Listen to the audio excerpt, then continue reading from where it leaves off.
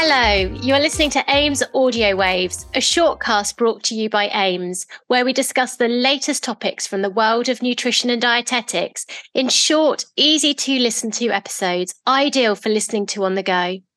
My name is Priya Chu. I'm a registered dietitian running Dietitian UK, a private practice and consultancy business. I'm also a media dietitian and author to 2 books, The Dash Diet and The Complete Low FODMAP Diet Plan, and I am your host. Today, we're joined by Joanna Injore, a registered dietitian with over 19 years experience in the NHS, charity and private sector. She currently works at Macmillan Cancer Support and is the owner of JI Nutrition, a private practice providing specialist support to cancer patients during and after treatment. Joanna, it's so wonderful to welcome you to our shortcast. It's lovely to speak to you today. How are you doing? Great. Thanks very much, Priya. I'm really looking forward to joining you today. Great topic. Wonderful. I agree. Amazing topics. We're exploring quite a difficult and sensitive topic today about how to provide effective nutritional support for patients with cancer. As dietitians, it's likely we've all come across many diets which have claimed to be beneficial for certain patient groups that have little or no evidence base behind them. So, Joanna, I'm really keen to ask you, what are the most common cancer diet myths that you think patients come across? Great. That's a great question to kick us off. There are so many diets, actually, and it often feels like there are more and more each day. But the main myths that I hear about are sugar feeding cancer. This is such a big misconception that's out there. And the idea comes from the thought that cancer cells use sugar as their energy source. So if you limit maybe their sugar in your diet, you might limit cancer growth, but this is strictly not true. And we know that sugar in the form of carbohydrates is in most foods, so we can't actually restrict everything. Yeah, and another common one is restricting dairy. And this is related to the myth about hormones being in milk, which can cause cancer. But actually, there's not much evidence for this. And there is actually evidence that dairy is thought to be protective against breast cancer, particularly. So not something to restrict. I've heard that one, and I think that's a really interesting one, that something that can actually be beneficial has got, this misinformation out there around it actually being harmful. Yeah, and as we know, dairy is such a good source of nutrients, of calcium, of protein. So actually, it's a really good one to be aware of, not restricting. Yeah, another couple of ones that are quite popular is about soy products, particularly the misconception about it should be avoided in breast cancer patients. And this comes from the idea about because soy products contain isoflavonoids, which have a similar sort of chemical structure to estrogen. So there's this misconception that this could encourage the growth of cancer cells. But actually, plant-based isoflavonoids have a much weaker effect in the body, and they're quite safe to eat in food. And there is quite a lot of epidemiological studies showing that people who have soy in their diet sort of at a young age is actually protective against some cancers. So again, another one to be aware of. And there are quite a few other ones, so I'll just touch on a couple of others. The alkaline diet is another one. I think that crops up in other types of fatty diets. And this is all about maybe eating alkaline-based foods to try and change the pH of your blood to help deter maybe the growth of cancer cells. But our bodies are really very good at controlling our blood pH, and you can't really change your pH by eating certain foods. So they're the kind of the common ones that I hear about a lot. And then also about supplements. So taking lots of supplements if you have cancer, and actually supplements are not needed unless there is a sort of clear deficiency of something. And actually high, mega doses of certain supplements can be quite dangerous and interfere with treatments as well. So they're the kind of the common ones, really. Thank you so much for that overview. And I think it's something that we really need to be clear about as dietitians, isn't it? That we're giving out the right information and that we're able to come against this misinformation and have that education to be able to share with people. So thank you so much for that. Joanna, from your own clinical experience, how can healthcare professionals and dietitians best support patients who want to follow restrictive diets whilst sensitively acknowledging their preferences? So if you've got a patient on a restrictive diet, how would you approach that? I think it's really important to understand maybe why patients are making that decision to explore sort of an alternative diet. because I think when patients are undergoing cancer treatment, people are undergoing cancer treatment, nutrition can feel like maybe the only thing they have control over. So, for some people, diet is like the only maybe opportunity to kind of positively influence their treatment and take charge of what's happening to them. Yeah.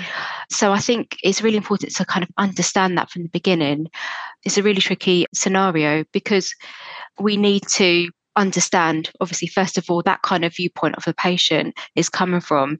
And I think we need to, first of all, provide really empathy and understanding as to why they're kind of exploring this alternative route, because we really want our patients to be open and honest with us, because that will enable us to be able to find out really what they're following, what diet they're using, or what kind of restrictions they're following, because we want to be able to support them safely. And that's really important. So if you can, I think it's really good to explore the reasons, as I said, why they're making this choice. What's driving this? Is it fear? Is it having that lack of sense of control that they're missing? And also, if we then kind of step in really and sort of try and take away that sense of control, it might cause them a lot of anxiety and stress. So exploring those wider issues as to why they're following this might be helpful, because it might indicate whether they need that kind of additional support, maybe from a counsellor or a psychologist, to manage those wider issues. And then, of course, we know before cancer treatments and diagnosis, patients have their own kind of beliefs about food and nutrition. And some people may have sort of slightly disordered eating or other eating issues. And so maybe when something like a cancer diagnosis happens, those issues are brought in. So it's kind of getting that full history for patients. We want to really develop that really detailed picture of why the patient is choosing this, so that we can do that kind of detailed dietary assessment to see what exactly food choices they're following. We want to try and assess whether these choices that they're making is going to be a detriment to their treatment, because we know our cancer patients are at high risk of unintentional weight loss or malnutrition due to the treatment or the cancer itself. So we want to make sure that anything they're following doesn't kind of exacerbate this or exacerbate any treatment side effects like nausea or diarrhea. Yeah. So I think our role really then is thinking about what we do is to provide that kind of evidence-based education. We want to be able to provide the patients with the facts about what they should be choosing, maybe their nutritional requirements, and work with them so that they can see whether, what they're choosing, whether that kind of meets that. Because we ultimately want to give them that education so that they can make that informed decision themselves about, the choices that they're making.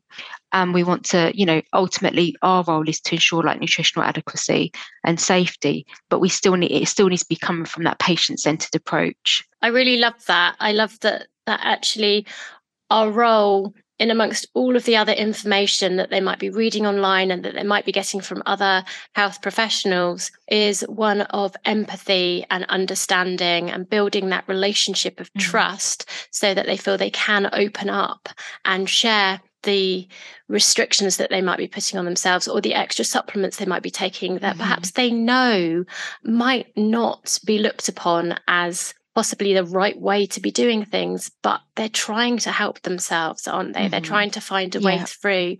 So I love that fact that you've kind of said, as dietitians, we need to be sharing the education, but doing it from that place of understanding and empathy. That's right. I think that's really important, because that really does build that good rapport with the patient. It's much safer to be able to work with a patient slowly on this rather than them following it on their own. We want to be able to, it may be like initially there's a lot of shock about diagnosis. There's that kind of a shock immediate reaction to trying to do something, the need to want to change and do something positive. But as things kind of settle down, they might experience side effects of treatment. So we want to be able to be there and allow them to kind of maybe change their mind if they want to, but just so that they've got that choice, because follow-up is so important for these patients. And what we don't want them to do is to feel not confident with being able to speak openly with us, because we want to follow them up and, so that we can check and spot for any, adverse signs or changes, so that we can just help and support them through their decision. Brilliant. Well, thank you so much, Joanna, for talking and taking us through the many aspects to consider when providing appropriate and safe nutritional support to patients with cancer.